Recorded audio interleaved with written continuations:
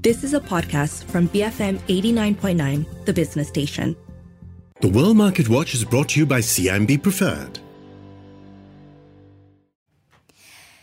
BFM 89.9, 7:06, Wednesday, the 18th of January, and you're listening to The Morning Run with Philip C. Chong Jensen, and I'm Wong Xiaoning. Both these gentlemen obviously missed the memo today because we are celebrating Chinese New Year on BFM, and we were told to wear bright, festive clothing, and these two guys, one turned up in dark blue, and the other one came in a green checkered shirt. My sneakers are white colour, okay? Still not festive enough, okay? So clearly, only I paid attention. But never mind. I digress. In about 30 minutes, we're speaking to Daniel Hines of ANZ Bank on commodities. But let's recap how global markets closed yesterday. US markets were mixed. The Dow was down 1.1%, and that was led by the poorer showing for Goldman's results. The S&P 500, it was down by 0.2%. Nasdaq, it was up by 0.1%. And in Asian markets, the Nikkei was up by 1.2%. Hang Seng down by 0.8%. The Shanghai Composite, it was down by 0.1%. Straits Times Index, it was down by 0.1%. FBM KLCI up by 0.4%, a tad shy of 1,500 still. Yeah, but a very mixed day, right, across the region. But for more on where international markets are heading and the economies that we should pay attention to, we have on the line with us Carlos Casanova, Senior Economist at UBP. Good morning, Carlos. Now, I think we should focus on China. It released a slew of economic data. We saw GDP, retail sales, industrial production, new loans and unemployment. So help us make sense of all these macro data points. What does it mean for China's economy? Good morning. So definitely all eyes are on China this week. We saw a deceleration in the economy in the fourth quarter, as expected, especially in December. And a lot of that was linked to the fact that there was a very large outbreak of COVID-19 because of the very sudden policy U-turn around mid-December. So as expected, we did see a deceleration in activity indicators, and that was led by manufacturing, with there being a slight inflection point in terms of retail sales. So these were still negative. We are still coming from a very low point in terms of growth, but they were less negative than expected, and unemployment was a little bit lower than it was in November. So it was a mixed bag. It does show that there was some resilience in the economy.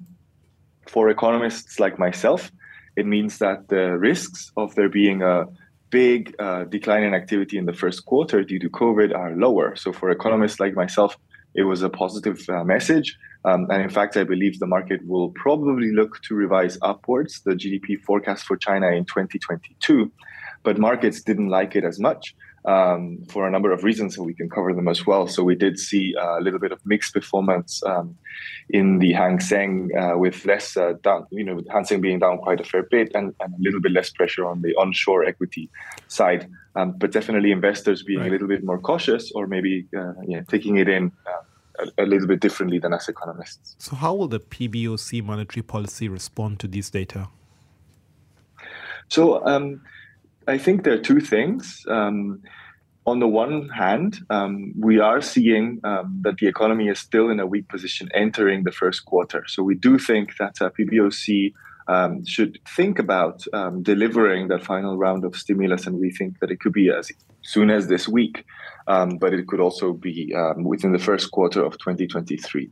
However, the fact that the economy is on the path to recover because of that stronger performance in consumption, which, retail sales were negative, but we saw that despite rising cases, there was pent-up demand and people were still buying things, suggests that in 2022 we might have stronger growth performance. And if that's the case, it could exert inflationary pressures and reduce some of the policy space for PBOC to act.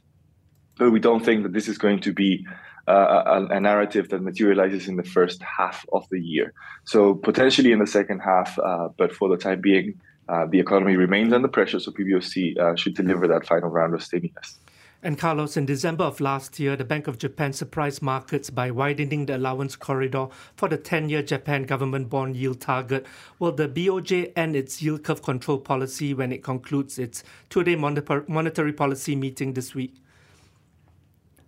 So we don't think that will happen this week, but absolutely that Chinese reopening and changes to BOJ policy are the two main stories to watch out for 2023, at least in the first half. So what we think might happen is they will announce some technical fixes. Of course, the Japanese government yield has been fluctuating around 0.5. In fact, the last 3 days, it's gone slightly above 0.5%. So they need to do something to alleviate the pressures. But remember, Bank of Japan is very slow. They're very experimental, but they're very incremental central bank as well. And so they are likely going to wait until they have strong evidence that core inflation will be higher in a sustainable manner. And that will only come after the Shunto wage offensive, which is the spring wage negotiation that takes place every time right around Chinese New Year.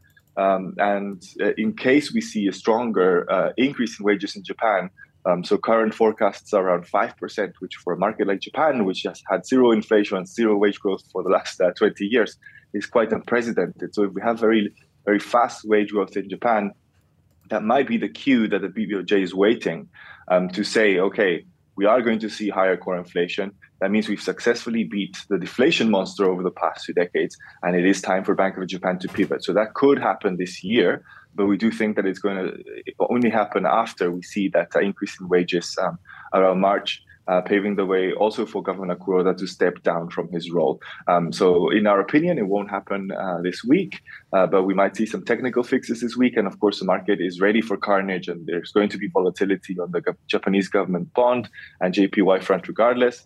So it is something that investors should keep a close eye on in any case. So then very quickly, Carlos, what's your outlook for the yen? It's currently 128 against the US dollar. The peak was 150 sometime in October. That's a very sharp decline. Yes, well, the JPY was very oversold last year as a result of the US dollar rally, and we are seeing that rally fickle and in fact start to reverse with almost, as we discussed last time, all currencies in Asia stronger against the US dollar. That so far has been led by the JPY. We think that there is some room for JPY to move towards 125, absolutely. For the year as a whole, if we see a policy inflection and we see an improvement in Japan's balance of payments, then we could see Japanese yen heading towards 120. But there's too many ifs in that assumption, so I would go with 125 for the time being. All right, thank you very much for your time. That was Carlos Casanova, senior economist at UBP, ending his conversation on his outlook for Japan's monetary policy and also the yen forecast 125 against the US dollar this morning, 128 at the moment. The peak was 150 in October. Wow, it's a lot of volatility for a currency in a short space of time. What is volatile has been the earnings of the banks in the US. So we have to pay attention to this, right? Very important bellwethers of the US economy. I think we should start with the grandfather of them all, Goldman Sachs. That's right. The financial fortunes of both of them have had very mixed fortunes. We talk about Goldman Sachs and Morgan Stanley. Now, Goldman Sachs suffered, I think fell below expectations. I think they missed earnings by the largest earnings gap by a decade. I think earnings per share was at $3.32 versus the expected $5.48. Quarterly profits plunged 66% from a year earlier to $1.33 billion. Its largest EPS miss since October 2011, more than a decade. Wow. And on the other hand, if you look at Morgan Stanley's numbers, the fourth quarter revenue narrowly beat analysts' expectations, and this is largely from its wealth management unit, which helped to partly offset the declines. But its net income fell to $2.11 billion from $3.59 billion a year ago, while its earnings per share was at $2.01, which actually beat estimates of $1.19. So it's a tale of two halves, isn't it? It's a tale of two halves, but there are some consistencies, with the only aberration being that at least Morgan Stanley had the wealth management business prop it up. Yeah, so you see the investment banking fees drop for both. You see both provisioning for credit loss with the anticipation that consumer credit is going to weaken substantially, and of course both have to kind of dole out higher compensation due to the retrenchments that have been taking place in Wall Street.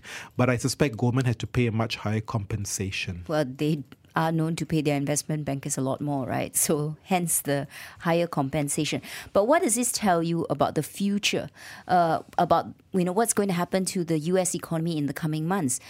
it probably gives you a sense that capital raising activity is going to be sluggish. There'll probably be much less IPOs if you think that there's going to be a recession. And this aggressive cutting of staff is also indicative of all that.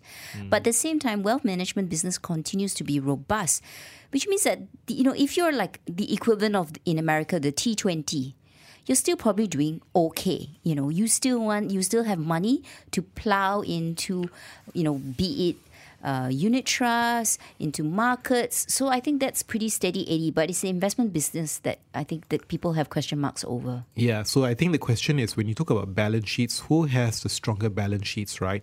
Corporate balance sheets under a lot more pressure, but within, consumer balance sheets, it will be a very split mixed picture, right? Yeah. The T20 a bit more robust, but the M40, B40 struggling somewhat. Well, Goldman, if you look at the consensus, right, 19 buys, 9 holds, 1 sell. Consensus target price for this stock, $399. Last done price during regular market hours was $349. It was actually down $24. So a bit of a shock there, actually, I think. But does this mean that David Solomon gets to keep his job, or is he going to have to rely on being a full-time DJ? Yeah, maybe. And then what's that famous music festival he went to play at? Coachella. Maybe he might be there this year permanently instead of running Goldman Sachs. Meanwhile, if we look at Morgan Stanley in terms of the analyst recommendations, 17 buys, 11 hold, 1 sell. Consensus target price for this stock, $96.64. The stock is actually above consensus target price. It closed up $5.42 to $97.08.